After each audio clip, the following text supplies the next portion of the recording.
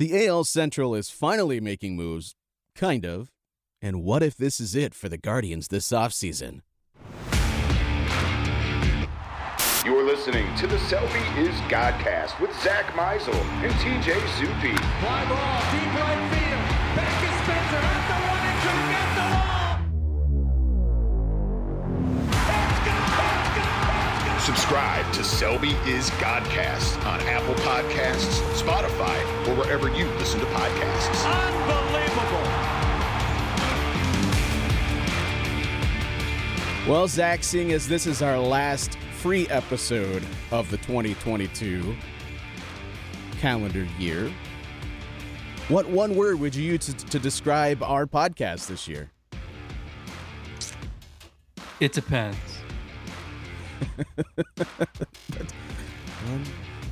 That's 2 words, dude. I don't know. You didn't tell me that you were going to ask that. Well, isn't that the point of asking a question like that, to spring it on you at last minute here? The first word that comes to mind, I don't know, Discord. I mean, I guess that applies in many different ways, but please explain your answer. I feel like this podcast grew quite a bit in 2022 in terms of number of listeners. I think some of that might have to do with the fact that the team was a lot more interesting than anyone anticipated, but you're not saying it has anything to do with us. No. Any sort of improvement we've made over the years. It's all about the team. No, but I think the Discord has changed the game.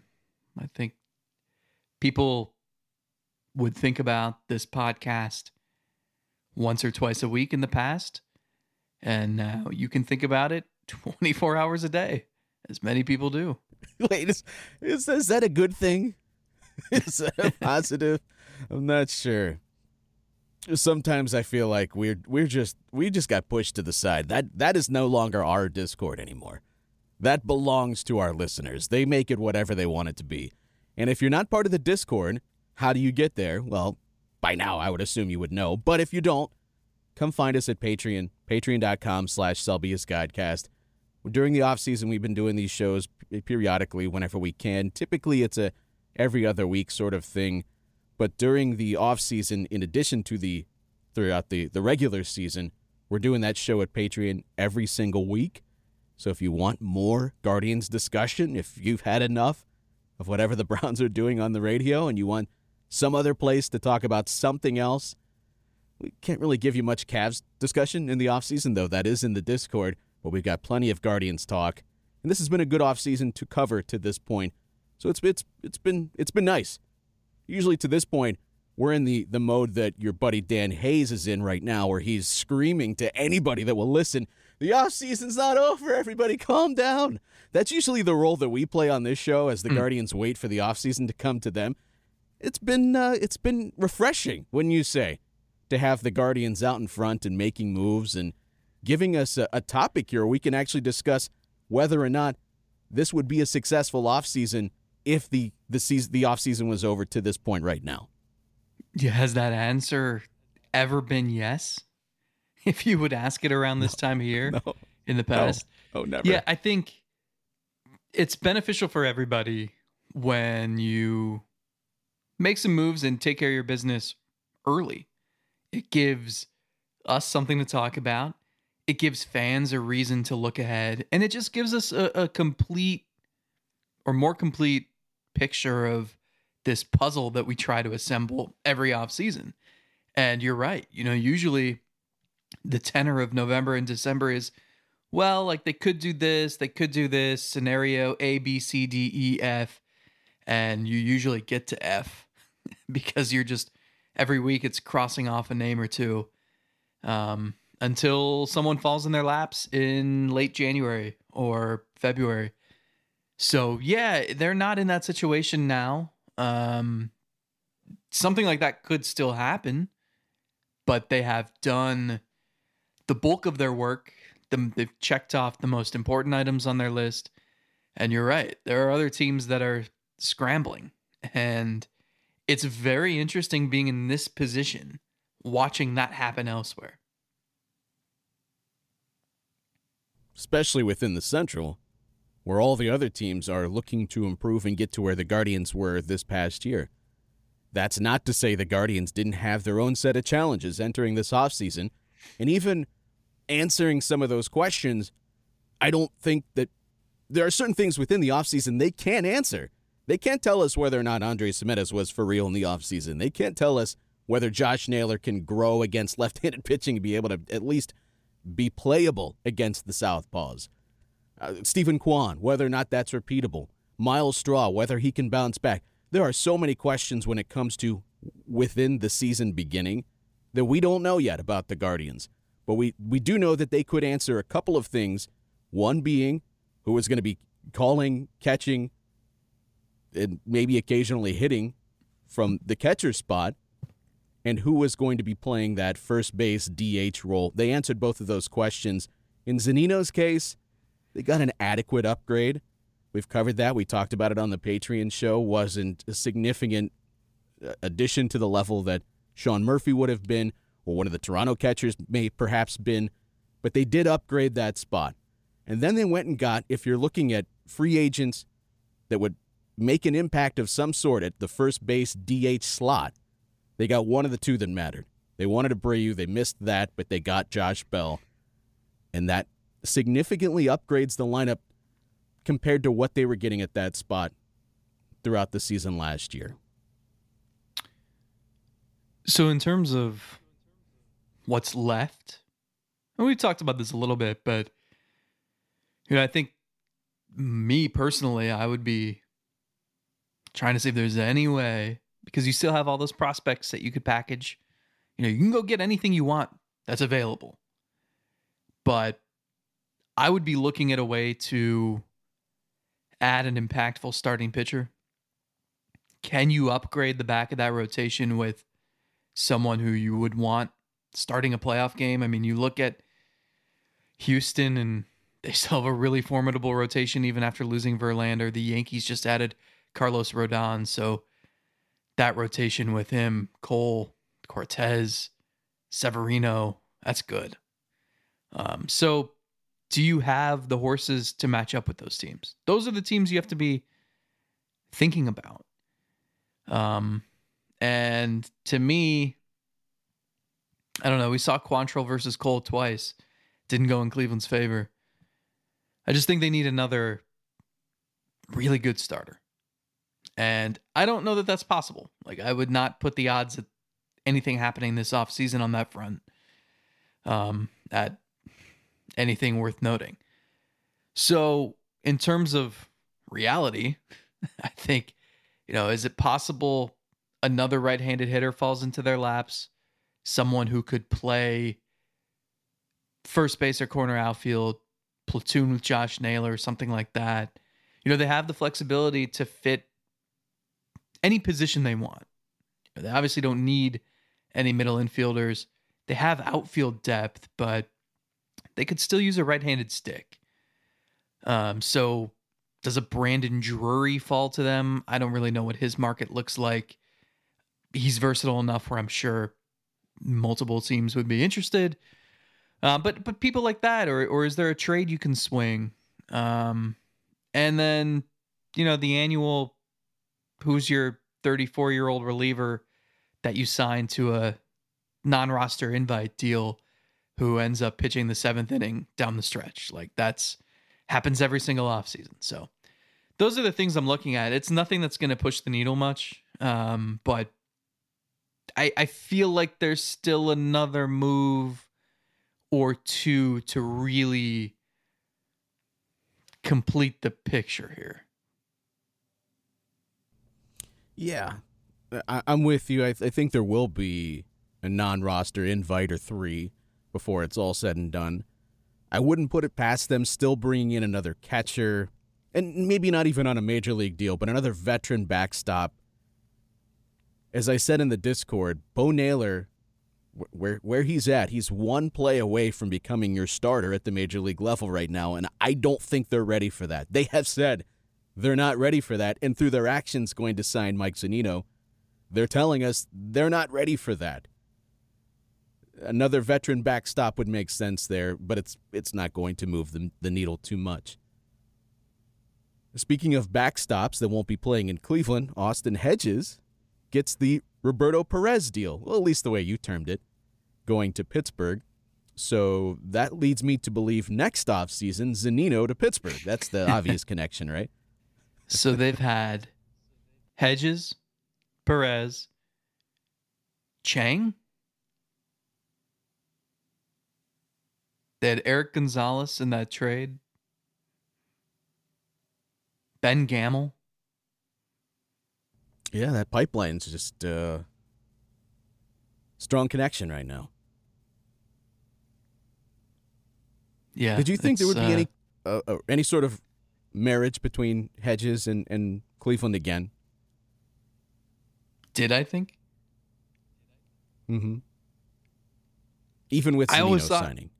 I mean, you painted the picture of Hedges sitting shirtless in his apartment getting the "you up" text from Antonetti on like February 9th if they struck out on all their other options. That's kind of what it felt like to me. I mean, I think it was just, if plan A, B, and C fall through, we'll bring back Hedges. But the instant they knew Murphy wasn't going to happen, you saw them pivot to Zunino pretty quick. So they wanted to make sure they didn't miss out on plan A, B, and C. Not only pretty quick, it was happening the weekend before the trade for Murphy even went down, correct? Yeah, but I think a lot of that was pretty much decided at the winter meetings. And then it's just a matter of crossing your T's, dotting your I's, and maybe Cleveland. Right. I'm speculating on this part, but maybe Cleveland just holding off on Zunino a few days just in case a Murphy trade falls through at the last minute with Atlanta. That's tough also for Zunino to sit there and not know whether his future is going to be with Cleveland or somebody else. I'm sure there's some pressure there put on Cleveland just by his agent to say, listen, we might be sitting on some offers that we don't like as much as you are giving us right here. But if you don't give us an answer, we need to make sure that we're sitting down when this game of musical chairs ends. And so from his perspective, and Cleveland's perspective too, I think they want to be fair to every player that might be signing with them. They're also, they're not dumb. They realize you would rather have Murphy than you would Zunino at this point. So we don't need to play these games where, no, we wanted Zunino all along. No, you want the good player. But there are backup plans in place here. I thought maybe there was still an avenue there for Hedges to come back to Cleveland like on a $3 million deal to be the backup. But good for him. He went out and got a $5 million deal, and that's terrific. Good backstop to have with a young pitching staff, an up-and-coming team. We saw all the benefits outside of what he doesn't bring you offensively. But it is part of the picture that is coming together for this Cleveland offseason. I want to talk more about that in a second. But as we mentioned, you can join us at Patreon. You can find us and get in the Discord and have fun there. But also, we wanted to do something extra special for all of our Patreon listeners. If you've listened to this podcast throughout the years, Zach had a great idea that he stole from a wrestling podcast a few years ago to do game recaps. And it's one of the most fun things we do throughout the year. We used to release them when we didn't have the Patreon. Now we save them for the Patreon. And this year, we're bringing it back with the Bug Game. How long did it take you to get through the Bug Game, that rewatch? Well, the video itself was almost 4 hours, right? Right. No commercials either. Yeah. It only took me 2 or 3 sittings. Not much happened until the 8th inning. There were some quirky, fun things, but not much. It felt action. like that game 2 against Tampa Bay to me. Mm-hmm. A lot of chances for Cleveland. And the one thing I will say, it felt like to me once they had tied the game, this is me thinking back, once they had tied the game against Jabba Chamberlain and Sizemore's scores, it felt like a near certainty that they were going to win that game, but it was not. It was not a certainty at all. And the number of chances that they swung and missed on, literally and figuratively, was a little bit maddening. So to go back and watch that was fun, and I'm looking forward to recapping that with you. It's I don't want to give away too much, but that team I felt like embodied Cleveland baseball of the last 20 years, where like the roster was pretty well rounded, not a ton of household name superstars, but a couple things. One, they were just like a really solid team. Two, it was all about pitching and defense and like timely hitting. And three, the timely hitting was not coming through in the postseason when they needed to until the very end.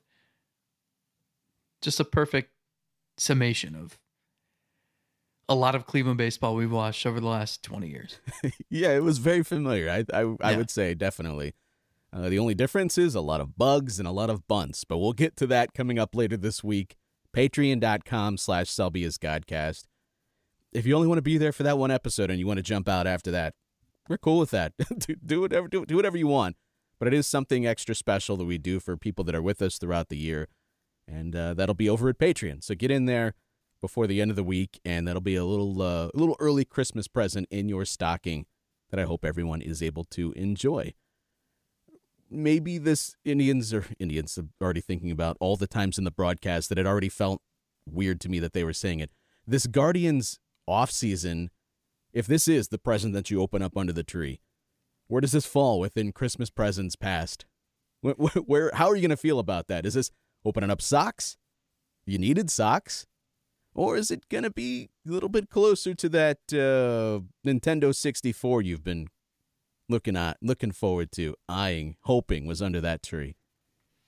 Yeah, that was the best gift I ever received, but that was a birthday gift. I think when I was 10. I give them credit. They identified two glaring weaknesses that everyone could have identified, and they filled them. I think on the Bell front, they filled it admirably. On the Zunino part, like, okay, fine, sure. My issue is I'm grading them on a curve because it's like they were necessary moves more than brilliant moves. And you tore this thing down. Your payroll is minuscule. You're lucky as hell that Jose Ramirez decided he desperately wanted to stay here for the rest of his career. All these things have fallen into place. Some fortunate, some by your doing. So while I give you credit for making some solid moves, Bell and Zunino, like that should be the bare minimum, in my opinion, because this team is set up with a tiny payroll, a ton of trade capital, super healthy farm system, and a lot of young major league ready depth, and now playoff experience. Like, you're in the perfect position. So it seems like a good position to take a big swing. They haven't quite done that yet. They should have infinite payroll flexibility based on where they were a season ago. So I don't know. Like it's maybe it's a. I'm trying to compare it to a Christmas gift scenario. I guess when you're like a little older, maybe you're a teenager, and so like the little toys don't suffice anymore. So you're looking for something more legitimate, like if it's your first phone or, I don't know, some technology gadget or something. And like maybe you're looking for your first phone and you're just hoping it's the new iPhone, but it's like a Sidekick or I don't know, Motorola Razr. Whoa. I think that might be more durable than I have faith in Zunino at this point, but Your point is taken. I would think more like it's just a model down. You wanted the new iPhone. What are they on, 12? 14. Okay. If that's the case, I would believe it. So And like you've got one 11. camera circle on the back of your phone instead of the 3. Yeah, and everyone makes fun of you for it, and you can never take a mirror selfie ever again, so stop sending those to me on Snapchat. I'm over them, Zach. I'm with you. It's a necessary thing, so they don't get like an A+ here. But I'm going to give them credit because they've gone into many other off seasons with clear holes that they did not fill. True. Outfield has been a problem for this team for years. Finally, they go into this offseason, and it you could make the case that they can add there, but that's more of a luxury add as opposed to a necessary one. Getting another hitter that could go in the middle of the order that could play that first base DH role, and if you could do it opposite Naylor in either a right-handed fashion or in Bell's case a switch hitter, I think that's a great fit. It's a perfect fit. We talked about it. Even if he's not a superstar player, it's a perfect fit for this team, and they went and got one of the 2 best players that can do what he does. And they upgraded the catcher spot. So while it's not a home run, grand slam, greatest offseason ever, it's a very solid one. And I don't want to compare them too much to what's happening within the AL Central because the goal should be better than being the White Sox now. The goal is no longer to top the Twins. Those 2 teams are struggling to get to where you are and trying to overcome the things that plague them in 2022. You don't want to compare yourself to them. You want to compare yourself to the Astros, to the Yankees, as you did to begin the show. Having said that, it still is important to go win the division. And the Guardians have kicked everybody's asses in the division as far as going to get the things that they needed. The White Sox, what have they done this offseason to fix what ailed them? They went and got Clevenger, they lost Jose Abreu, and now they bring in Benintendi, which I think it's a sufficient add. It's a nice addition for them, and I think their offense might be scary at times this year. It's a solid offense, but I don't know that they're significantly better or fixing what ailed them last year.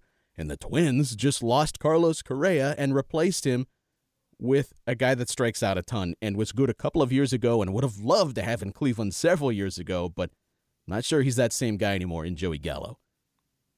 And they lost out on Swanson. They swung and missed on all these other free agents. Where are they at entering this year? So I guess I'm trying to take all of this together and figure out where I should be. And I think the answer is this is looking like a B-, maybe a B sort of off-season here for the Guardians. Yeah, I agree with that. Part of the calculus has to be the opportunities that were available to them. Like an A+ offseason would have been adding Corbin Burns somehow. But I don't think that was ever a possibility.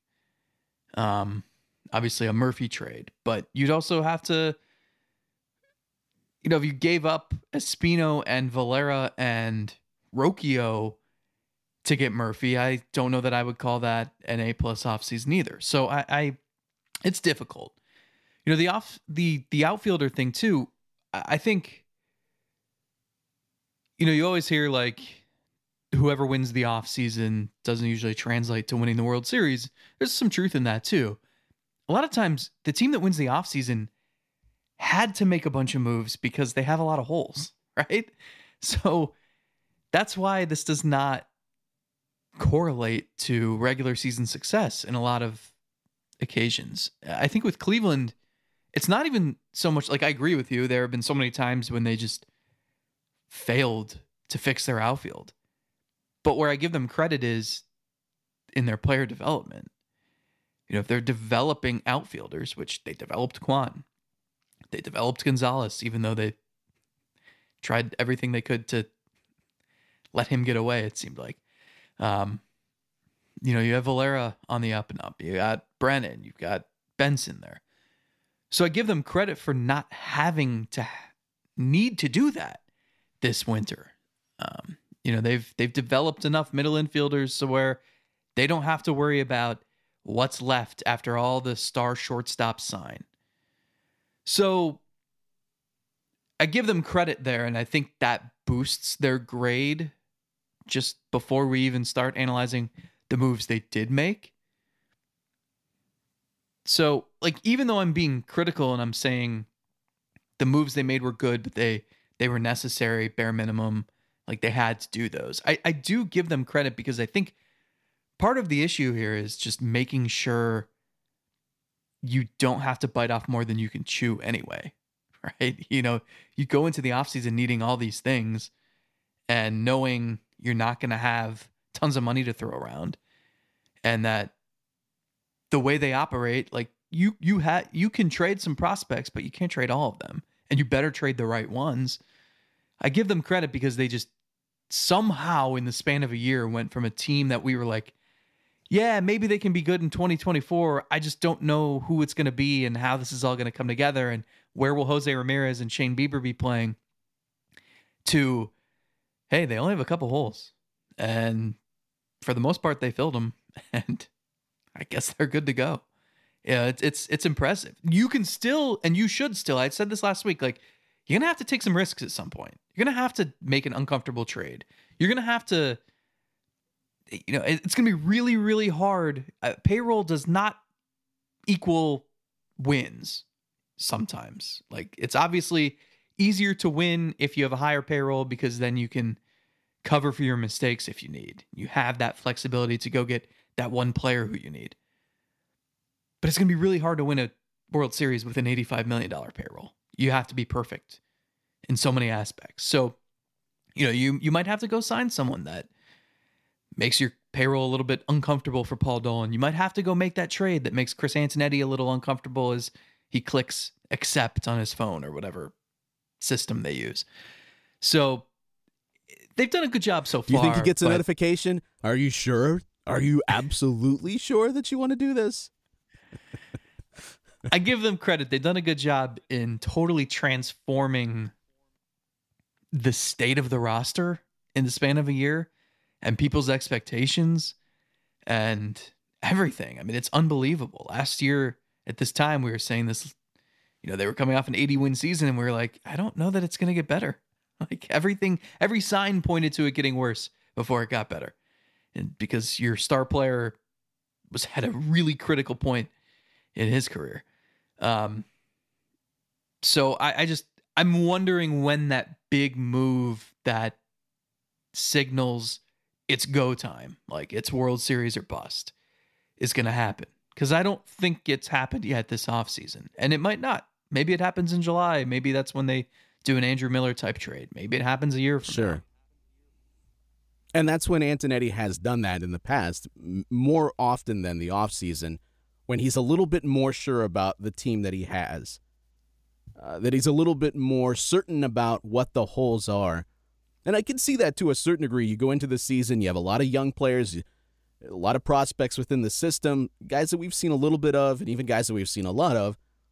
You just want to give them a little bit more run to see if another Oscar Gonzalez is coming. And it's not crazy that could happen given the talent that is within the system. Another young player shows up and pops, or a guy that was good this past year regresses or worse, and you now have a hole in the roster that you weren't expecting. So I get it. You want to be a little bit more certain before you take that big swing. Still, there is going to have to be some risk at some point. And they played it very safe, and even the Bell thing is not a big risky move here.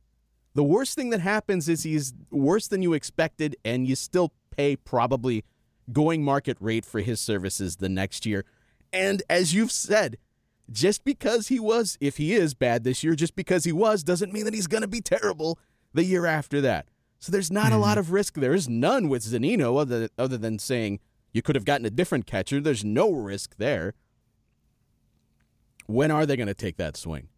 They're going to have to, at some point, make a trade, consolidate pieces, or run the risk of having another Nolan Jones situation happen where you don't get as much as you should for him had you traded him a couple of years ago. And I don't think Nolan Jones ever would have gotten you the best player in baseball. I don't think he was ever that highly regarded as a prospect, which you probably could have done more than get another guy that is in a similar mold or more of a project to you than maybe to other teams. Yeah, now I can't stop thinking about how things have changed over the course of a year. And it's important to remember this too, because we might be sitting here a year from now saying, man, remember when things looked so rosy a year ago? And then this guy got injured and this guy regressed. Get out of here. And they traded Shane Bieber. Dude. We're supposed to have good feelings. No, it's interesting. They're in a good spot. You know, if we bring this back to looking at the division, I don't think you have to worry about Detroit and Kansas City again. Those poor fan bases. At least you have good barbecue. I think Minnesota is the team that I feel like every week I say I don't understand what they're doing. And you're right, Chicago so much hinges on health and like, is Yohan Moncada good? Just every year, like I always pencil him in. I look at that lineup and I'm like, man, this lineup's really tough to deal with. And then he ends up hitting like 210 with 210 strikeouts.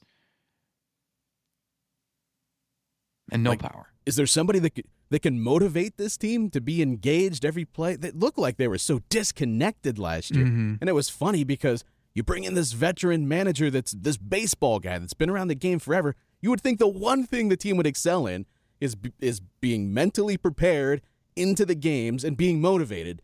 Not so much from a data standpoint, from just the old school baseball way, playing the game the right way. That was not the White Sox this past year. So that still surprises me to this day that they had all of those issues.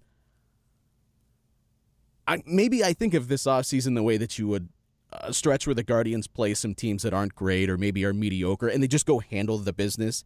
They go take 6 out of 7 in the stretch. And so no one says, we learned anything tremendously great about this team, or they're the best team in the American League based just on this stretch.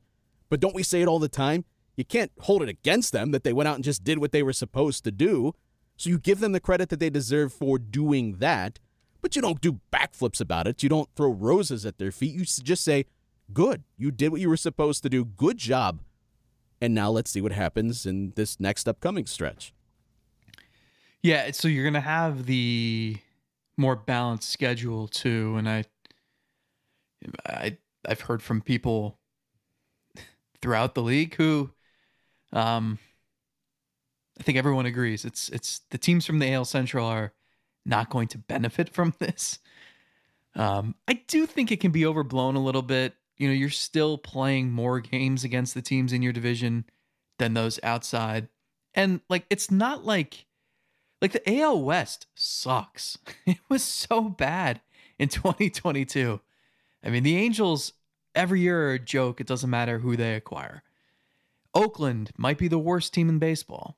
The Rangers throw money at everything, and they should be a little bit better in 2023 for sure, but they're not a perfect team. So it's not like I don't know that Baltimore's going to do what they did again. Boston doesn't look like they're going to be very good. Like, there are bad teams everywhere. Nobody talks about, at least here, everyone gives the AL Central grief, and it's deserved. That's fine. Nobody talks about the NL Central, which is absolute dog shit, okay? Like, the Pirates are a joke year in and year out. The Cubs have been bad. The Reds have been horrible, okay? So it's the same deal. It's like one of those teams, the Cardinals or the Brewers, will win 92, 93 games. One of them will win 86, 87, and the rest of the division will stink. And that's how it's been the last couple of years. That's how the AL Central is. Chicago or Cleveland, one of them will win 93 games. One of them will win 87. Everybody else will stink. So there are bad teams everywhere. And I don't think this is going to make it so that the winner of the AL Central might have 85 wins. It's not just because of the schedule, is I guess my point here. Okay, so I don't think the AL Central is very good. You know, I think it stinks for baseball when you know going into it 2/5 of the division have no shot pretty much. And a third team, I could be way off on the Twins. I don't see it. They look like a the most 77 win team I've ever seen in my life. Dan said that the likelihood of the rotation being good hinges on Kenta Maeda coming back and being strong.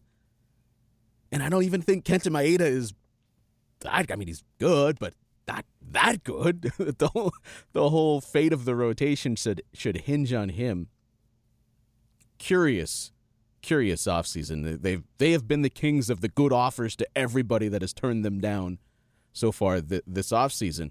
Now, maybe it's unfair because going into this offseason, we did say that a huge chunk of how we grade this is going to be if they can also lock up any of these younger players to more club-friendly or at least cost-controlled deals. We're not going to know that until we at least get to spring training or maybe even closer to the regular season. Could that change your outlook on this? Take it from like a B- to a B+ or maybe even higher if they're able to lock in, let's say, two of their younger players and be able to have some club options when they would be walking away into free agency in a couple of years. Yeah, I think that helps a little bit, just to have that stability and that certainty moving forward. I think it helps them from an accounting standpoint, knowing exactly how much they're going to be paying certain core pieces. I mean, it's not the driving factor when you're grading their offseason moves, but yeah, that can't hurt.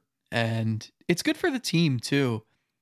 You know, I'm sure it helps some players relax. I'm sure it's just good in the clubhouse knowing who your leaders are moving forward. I think we've seen guys in the past. Remember when it was Kipnis, Brantley, and Gomes who signed those long-term deals, and they announced them all together on the morning of the home opener. I think it was 2014 or 2015, one of those years. And I remember they had a rough year, and the Swisher and Bourne trades happened, and they signed those contracts that Terry Francona helped draw up that just like stated that, you know, they were moving forward with basically new leadership and new accountability and putting an effort every day. And those guys were the guys who led that, spearheaded that movement. So yeah, it can pay dividends in other ways than just securing part of your roster. So yeah, that could change it a letter maybe, or half of a letter. At that point, any sort of grading and to the positive, I would take, at least given my own personal experiences. As much as I can say I want a little bit more. I wish there was an extra move to be made here, whether it's to go address the starting rotation a little bit, to go get another bat that you could work in there somewhere.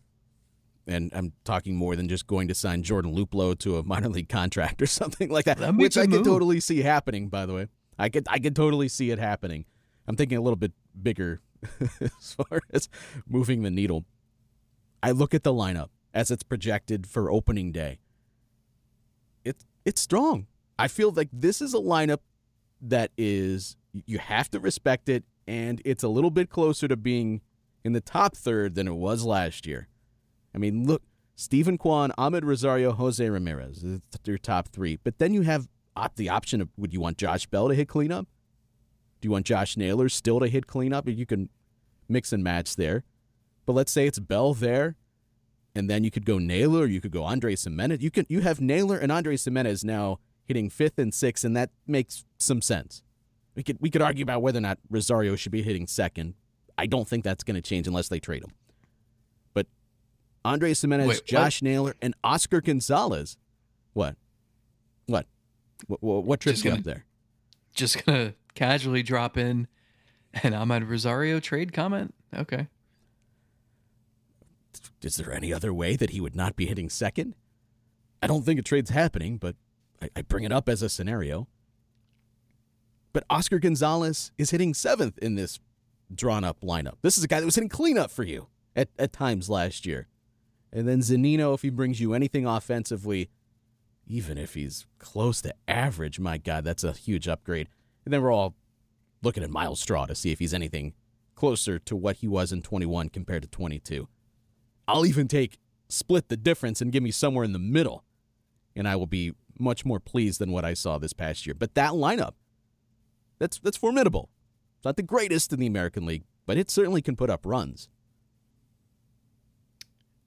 Imagine it with Bo Naylor, who's projected a 107 WRC plus at catcher, Whoa. and then Will Brennan in center. Seems even better. Okay. Sure. You know what I don't see? Gabriel Arias starting at first base in a playoff game. That's what I don't see anywhere within Or that Owen lineup. Miller hitting cleanup 110 times. Who's going to get those DH at-bats in Milwaukee? Is it going to be Contreras or is it going to be Owen Miller? Big question mark for Milwaukee. You know, good for him, though. He grew up very close to Milwaukee in Mequon? I never remember how to say that. Wisconsin. Any cheeseheads listening can correct me. So he gets to go home. The ballpark is not still called Miller Park. That would have been cool. Or the most terrible thing ever, if you buy into having the pressure on your shoulders. Yeah, it's too bad there's not a player with the last name Progressive. Okay, keep looking to see. Do you think Jacob speaking of Cruz teams- thought that they named the ballpark after him when he was in Cleveland? Yeah, probably. That's exactly That can be your what he random thought. player of the episode. There you go. Speaking of players changing teams and new environments, Justin Turner, Boston. That's a weird fit. Don't they have a third baseman? At least for the minute. I guess he's going to be their DH. We're talking about the Twins and scratching our heads about their offseason. Red Sox fans go into every offseason with much higher expectations. They lost their shortstop. They've swung and missed on many free agents. They brought in Justin Turner, who's 38. Had a good second half. I don't know if this is more Big Papi or if it's Panda. I don't know what this is. And they DFA'd the crown jewel prospect that they acquired in the Mookie Betts trade a couple of years ago. Yeah. They're a mess. I don't know what they're doing, and I feel like you have to pick a lane in that division because you know the Yankees are going to be World Series or bust. I think the Blue Jays are about there. Tampa's always going to be in the mix. And Baltimore, I know they haven't really fortified things this offseason, but like they're going to be calling up some top 10 prospects this year. So might not be this year where they take off, but it's coming. So what are the Red Sox doing? Don't you have to, if you're going to miss out on all these targets and not really improve your roster, shouldn't you just go the other way? Boston's above that. They're above going into rebuild territory, though. Wouldn't it make sense?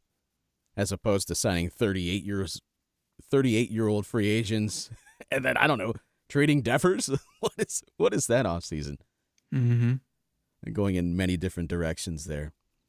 Although, when they DFA'd Hosmer, I thought for a second the ultimate troll job for Cleveland, because Hosmer has apparently reportedly, on a couple of occasions, either ripped Cleveland or made it known that he didn't want to get traded to Cleveland. There was rumors of him possibly being involved in a potential Jose Ramirez trade with the Padres, right? And the word was that Hosmer wouldn't want to be part of that. Was that the report? I just thought it would have been the ultimate troll job to claim him on waivers because he finally can't say no. Welcome to Cleveland, Eric Hosmer. Yeah, the Padres have made a lot Show of up. Padres have spent a lot of money and made a lot of big moves over the last 5-6 years. That was the first one. Remember, they had all that money to spend, and they brought him in, and everybody at the time was like, "This is not what you do when you have a ton of money. That is the definition of spending just to spend. And what's he got? 3 years left? And now nobody wants him at that price?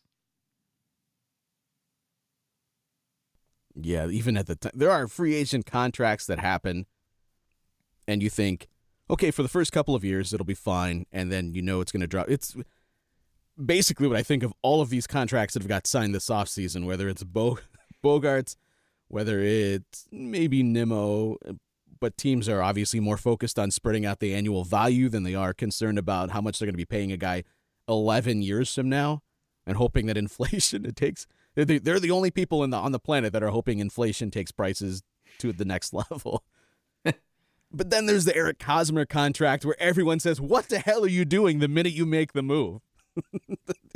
No one questions, like, "Oh, it's going to be bad a couple of years from now." Everyone says, "What? Right now, this is not a good fit." That's not where you want to be when you're signing your free agents, for everyone to go, "What are you doing right now?" Yeah, I'm trying to think. So that Kansas City team, you had Hosmer, Moustakas, Kane. They all signed decent-sized deals. Like Moustakas, I think, was 4 for $64 with Cincinnati. And I know he went to Milwaukee. Did he go to Milwaukee first? But, like, the Reds can't get rid of him because nobody wants him. Lorenzo Cain went to Milwaukee. 5 for $80, and the end of that contract was bad. Remember, did he like retired mid-season? So Salvador Perez stuck around. I'm trying to remember. Was there anyone else from that Kansas City team? I guess Alex Gordon. Didn't he resign for like 4 for $72 in Kansas City? And I don't think that paid off. Man, if they won the World Series, good for them. And then everybody got their money either in KC or elsewhere. And for the most part, it didn't work out very well. Were you the one that asked me how long you can wear gold on the uniform to celebrate a championship after the championship? How long can you still do that? I don't think I did. Somebody did. I don't know the answer to that, but we might be approaching that right now. Former Cleveland Indian back to Houston and Michael Brantley. Thought for like a split second in this offseason, it would have been interesting to reconnect with Brantley. But once they got Bell, they were going to bring in another left-handed hitter. Good for Michael. Gets another contract from Houston. Does he have anything left in the tank, do you think? I was going to say, how old do you think he'd have to be to have below league average offensive production? He's already at the point where you're probably not trying to rely on him defensively. Maybe he's not only DHing, but it's very limited in the field. But that bat, I mean, I know batting average isn't the end all be all. And he's 35 years old now. But like, if we just, he doesn't have the power he once did. I don't think he's going to hit 20, 25 home runs, right? But can't you just see him just slapping singles all over the place? Especially, he could benefit from lack of a shift. I remember when he was in Cleveland, it was, if he was in a funk, it was a lot of rolling over pitches to second base, which can still happen with limitations on defense, but maybe he becomes a little more adept at pulling it through the hole.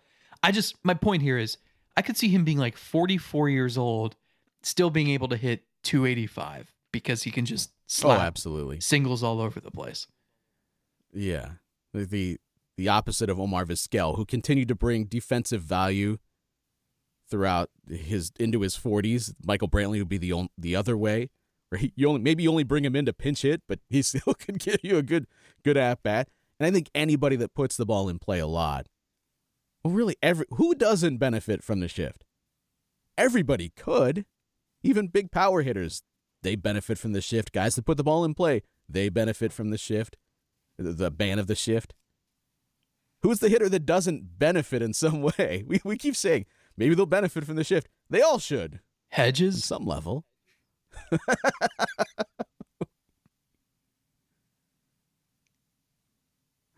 I can't find a scenario where someone wouldn't benefit in some way.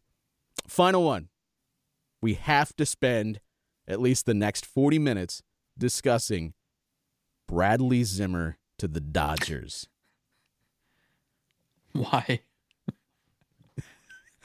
Just because it's habit.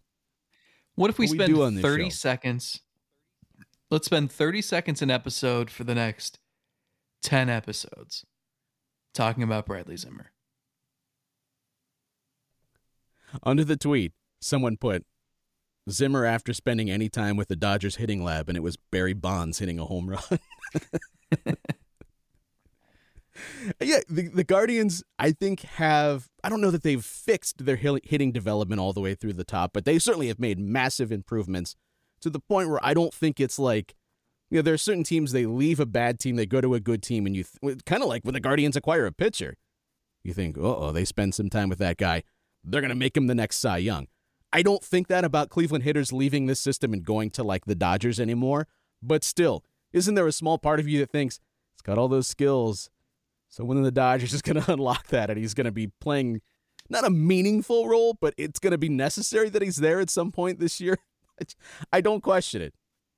Don't question it. It's the skill set, though. Like, they realized at some point his skill set did not match the attributes that they could work with. And I think I don't want to go down this road. I was going to ask, like, what is his ceiling as a hitter? What? Let's do it. Go down this road. Go down this road. This is what I meant earlier. A year ago, we were talking about this guy every freaking week. And now we're talking about you're going through the lineup and how good it can be. We've come a long way in a year. I guess if my one word to sum up our podcast in 2022 would be growth. Growth. But yeah, I didn't say it, but I thought it. I don't know. Zimmer he's got power in there. We know that. He's got speed. But isn't he on the wrong side of 30 now? I mean, I don't want to talk about this. Keep giving me honest evaluations. This is what I wanted.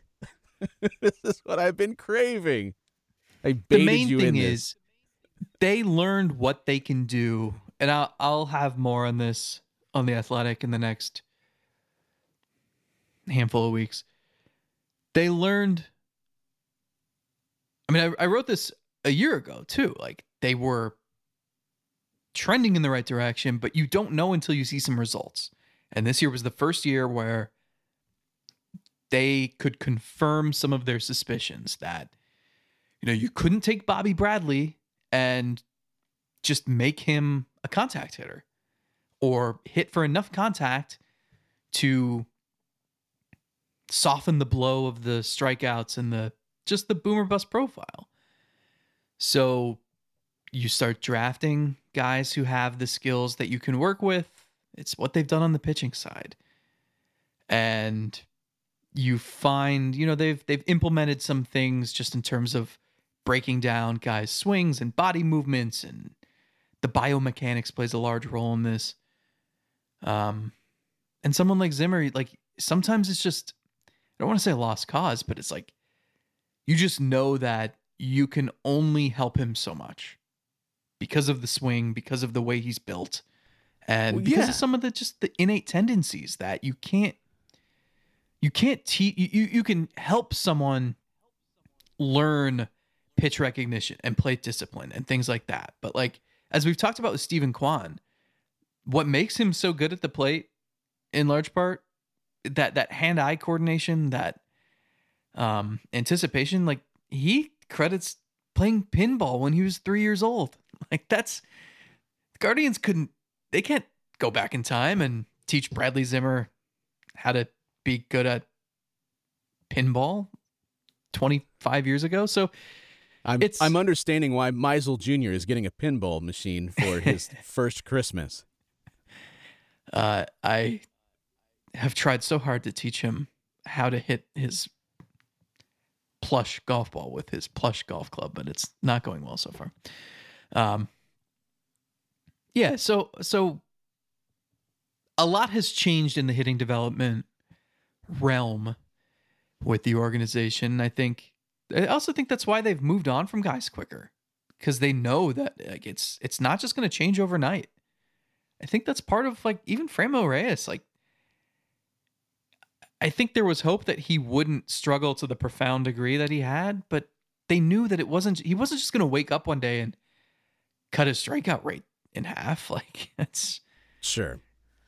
Well, I also hope that, and I don't think this is the case with Bradley, with Zimmer, with Reyes to a certain extent. I hope that it's not, we can't work with this sort of guy, so send him elsewhere. I want a coaching staff that can take many different sorts of profiles and work with them all in different ways. And I think Cleveland, what they did this past year suggests that they can, because not all of the hitters were the exact same. Oscar Gonzalez isn't quite the same as Stephen Kwan, certainly. But I also think there's some degree of similarities between a guy like Zimmer, who has the raw skills, and a guy like Gonzalez, who also has raw skills, that certain things within the profile are going to be challenging, I think, for him through stretches. I think the lack of discipline and an ability to take walks, same thing with Andres Jimenez, it limits what I maybe believe they can get to as far as their ceiling goes.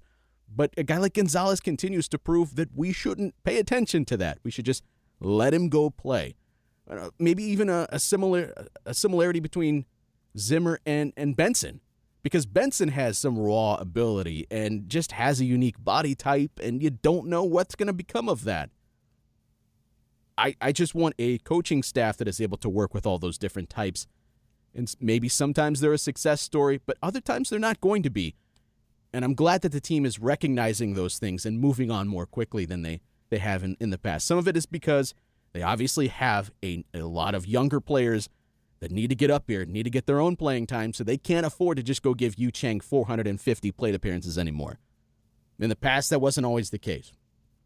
But I think it's also a success if you have a staff and a front office working in tandem that can more quickly identify these things and get them out of here and bring in the players that do deserve those opportunities.